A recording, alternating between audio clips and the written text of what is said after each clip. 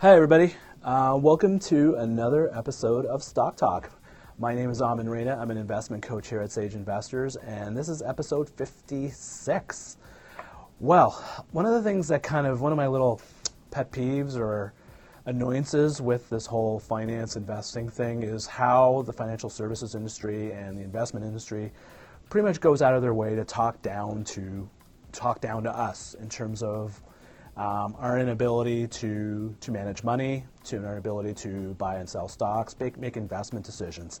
And they go out of their way, the typical thing is, we have the experience, we're professionals, we are formally trained, and we have all the experience and resources available that can make better investment decisions than you can, so we're probably in a better position to manage your money. And frankly, over my years of doing this, I've found it to be a bunch of garbage. I think and it's one of the reasons why I do what I do at work as an investment coach, why I founded my practice, was that I really believe any person out there is more than capable of being a successful investor, can make successful investment decisions. It's almost to the point that literally, I think an 8-year-old can be a really good investor. And guess what? I met one almost a month ago. I was at a financial conference, and one of the speakers was this wonderful charming 8-year-old girl who went and did a whole PowerPoint presentation, an Excel presentation, walking us through how to determine whether you should put your money in, invest your money in an RSP account or in a TFSA account. And she went through all the different types of scenarios. This is an 8-year-old girl explaining to us how, making investment decisions. And I was like, if she can do it, anybody can do it. But the financial industry doesn't really have a vested interest in wanting you to know that, because then they can look like the superheroes to save the day. And to me, the more I've done this, the more I think that's a bunch of bunk. And so the question is, at the end of the day, what do you need to be a successful investor? You need to do three things. You need to be educated. Yes, you do need to be educated to understand, but you don't have to have a degree or an MBA or anything or a CFA. You just need to understand some basic fundamental principles of how wealth is created in society. If you have that, that's a huge foundation for you to leverage up and make better investment decisions. Second thing is you got to be engaged in the process, and this is really what I want to talk about today. It's about practice, and I can only speak from my experience that the only reason I became more proficient, I think I've become more proficient as an investor, more knowledgeable as an investor, is just I've practiced. Sure, I had all the formal training. I went to school, I did my BCom, I did my MBA, I took my securities course, I did all the formal stuff. But you know what? I learned more about investing after I finished my formal training.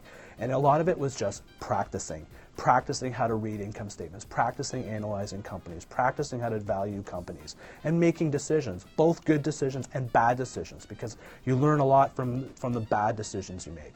And that constant iteration, and that's what investing is. It's a constant iteration, and it's a constant wash, rinse, rinse, wash, and recycle kind of thing, and repeat kind of thing. That's investing. It's practice and practice. So why am I talking about practicing as being an important part of investing? And why am I talking about the financial services industry kind of talking down to us? Reason why is because I came across this article a while ago, and and the title of it is called 10,000 Hours or 10 Minutes. What does it take to be a world-class investor? And it's written by a portfolio manager working at one of these, wealth management type of companies. And basically the genesis of his article here was that, and he says it in black and white, it's plain black and white, quote unquote, the 10,000 hour rule does not apply to trading or investing. Now, so for those people wondering what the 10,000 hour rule is, if you read Malcolm Gladwell's book Outliers, he introduces this concept that in order to become really proficient or in any kind of skill, you need to devote at least 10,000 hours of hardcore practice to developing your skill, to practicing the skill, to developing the core competencies for it. And so, and I totally, I don't know what's that in, but when I look at my path and my investing career and how I've evolved as an investor and how now where I'm teaching it now, that's what I did. When I started after I finished school, I spent literally every day reading financial statements, reading annual reports, reading income statements, analyzing ratios, crunching numbers. I practiced every day. And I figure now at my point in my career, I've been doing this for almost 20 years, I've probably analyzed like 4,000 or 5,000 companies. And the only reason I've made better, when I look at how I've made my investment decisions, a big reason is I've practiced. And so when I read an article saying, hey, the 10,000 hour rule does not apply to trading or investing, I get really pissed because, hey, you know what? It does apply, and it's an important factor. So this article basically goes down through a series of, kind of rationalizes why there's no point, the 10,000 hour rule applies. So what he's trying to say is, you know what, you don't even need to practice anymore. You just you don't need to do anything to be a good investor. And I really have a hard time buying into that. But so let's just I just wanted to share with you just this article and just kind of walk through why do you think this doesn't, 10,000 hours, why practicing and investing don't, mix. So one of his first reason was talking about was because trading and investing is not tennis or chess. It is the complete opposite spectrum. Tennis and chess are games with fixed rules. Investing is a game where the rules, markets, and probabilities are always changing. Yeah, investing is true. Investing is about making an educated guess because there's no way any of us can predict the future. But there is a framework to be, so at the best, you have to make educated guesses. So you have to have a framework. You have to have an ideology and how you go about evaluating a company or evaluating an investment opportunity. So there is structure. It's fixed. The outcomes are unknown, but at the best we can do is make an educated guess. And if we're making sound, educated guesses, chances are we're going to make more successful investment decisions than unsuccessful investment decisions. So that's one element.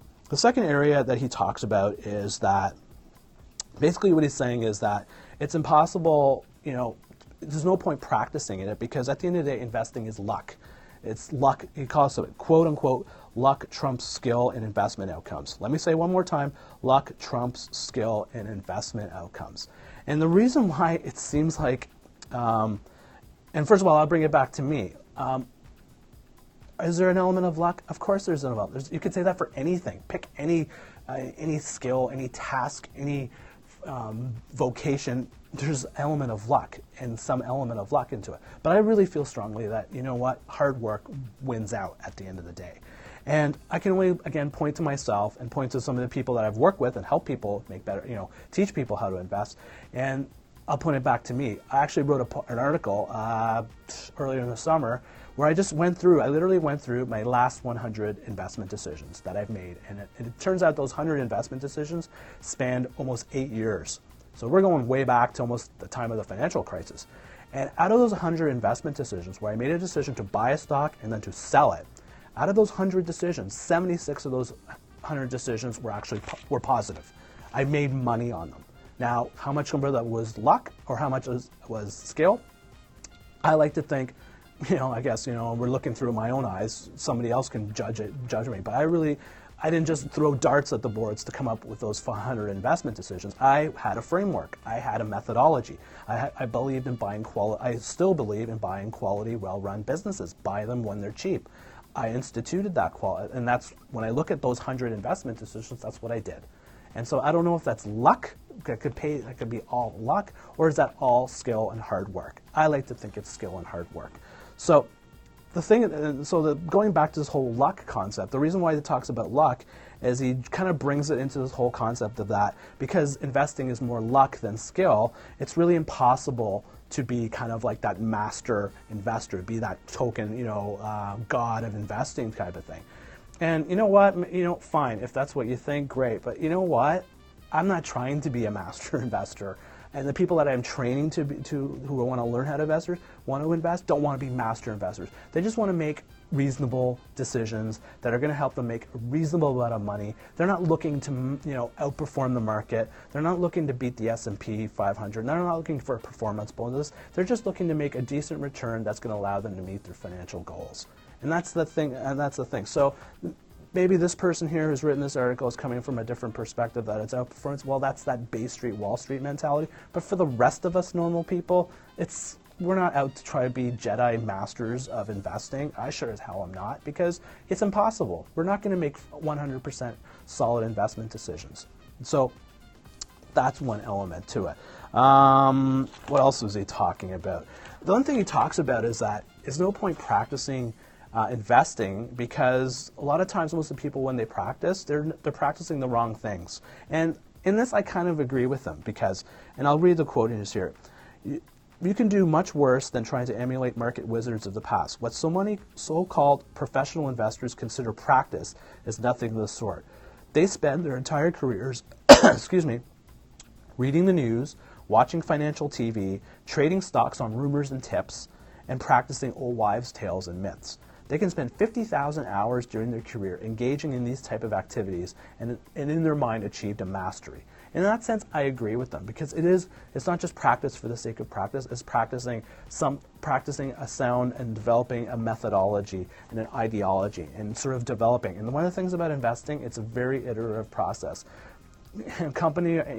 Literally the process of analyzing a company is literally the same process. I teach people to answer 8 fundamental questions and when they're evaluating a stock, and that's literally what I do company by company. I'm asking the same 8 questions, and yeah, at times it can be it can be really boring, and it can be really redundant, but that's investing. That's the gig. And so you got to be, and it's a key competency of people who are really successful at it, is they're even despite the iteracy or the iteration nature of investing, they're engaged in the process. They're still willing to do that and get engaged in that kind of thing. What's the other thing? They talk about, he talks about, so he talks about, like, okay, don't invest, practicing investing is useless, so you're better off actually doing nothing. And I guess this is where the whole concept of passive investing is kind of coming in there, where it just says you basically just put your money in everything and put your money on all the chips on the roulette wheel, and you're going to get the return anyway, and not even bother having to spend that couch potato kind of mentality. And there is a value in that, but I just tell you to be more financially independent and have a competency, a higher level of competency and proficiency in investing, you have to have 3 things: that education, the empowerment, having the confidence to make investment decisions, being able to control your emotions and your behaviors towards money is a core important, but also that engagement factor of just practicing is just that critical element to it. So again, it's a lot of times I see these type of articles and just talking down to us, and it just really gets me annoyed, because I can only say it because of the people I've worked with in the past who have come in not knowing about investing and seeing them with an element of confidence, seeing them engaged in that process, and seeing them successful, making good, sound, successful, and positive investment decisions.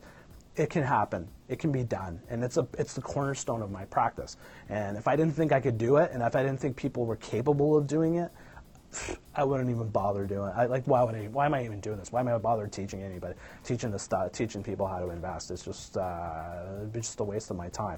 So I like to just saying for people who are looking out there, who are willing to start investing and are a little afraid, and stuff, don't be afraid. The best thing you do is just do those 3 things: get educated, learn those core principles of investing. I'm one person who teaches it. I teach it online. You can go online and register for any of the courses that I have on investing, buying and selling stocks, or buying and selling ETFs, those type of things, and building them. That's the first step you want to do when you're getting out there. So that's all I had to say. It's just something that really got off my chest. I've kind of had this lingering, and I kind of wanted to go off on it actually as soon as I read it. But I said, I'm going to chill out and let better things play out. So if you have any comments about this, love to hear from you. You can hit me through my website, www.sageinvestors.ca, or you can send me an email through it, or you can go, my handle on Twitter is @SageInvestors. I'm on there constantly tweeting about market observations, my own personal investment decisions, my own personal thought processes when I'm framing my investment decisions. I tweet them out in real time, so you want to hit me through there, you can direct message me through there. So that's all I got for you today. This has been another episode of Stock Talk. My name is Amin Reina again from Sage Investors, and we'll catch you again another time. Cheers.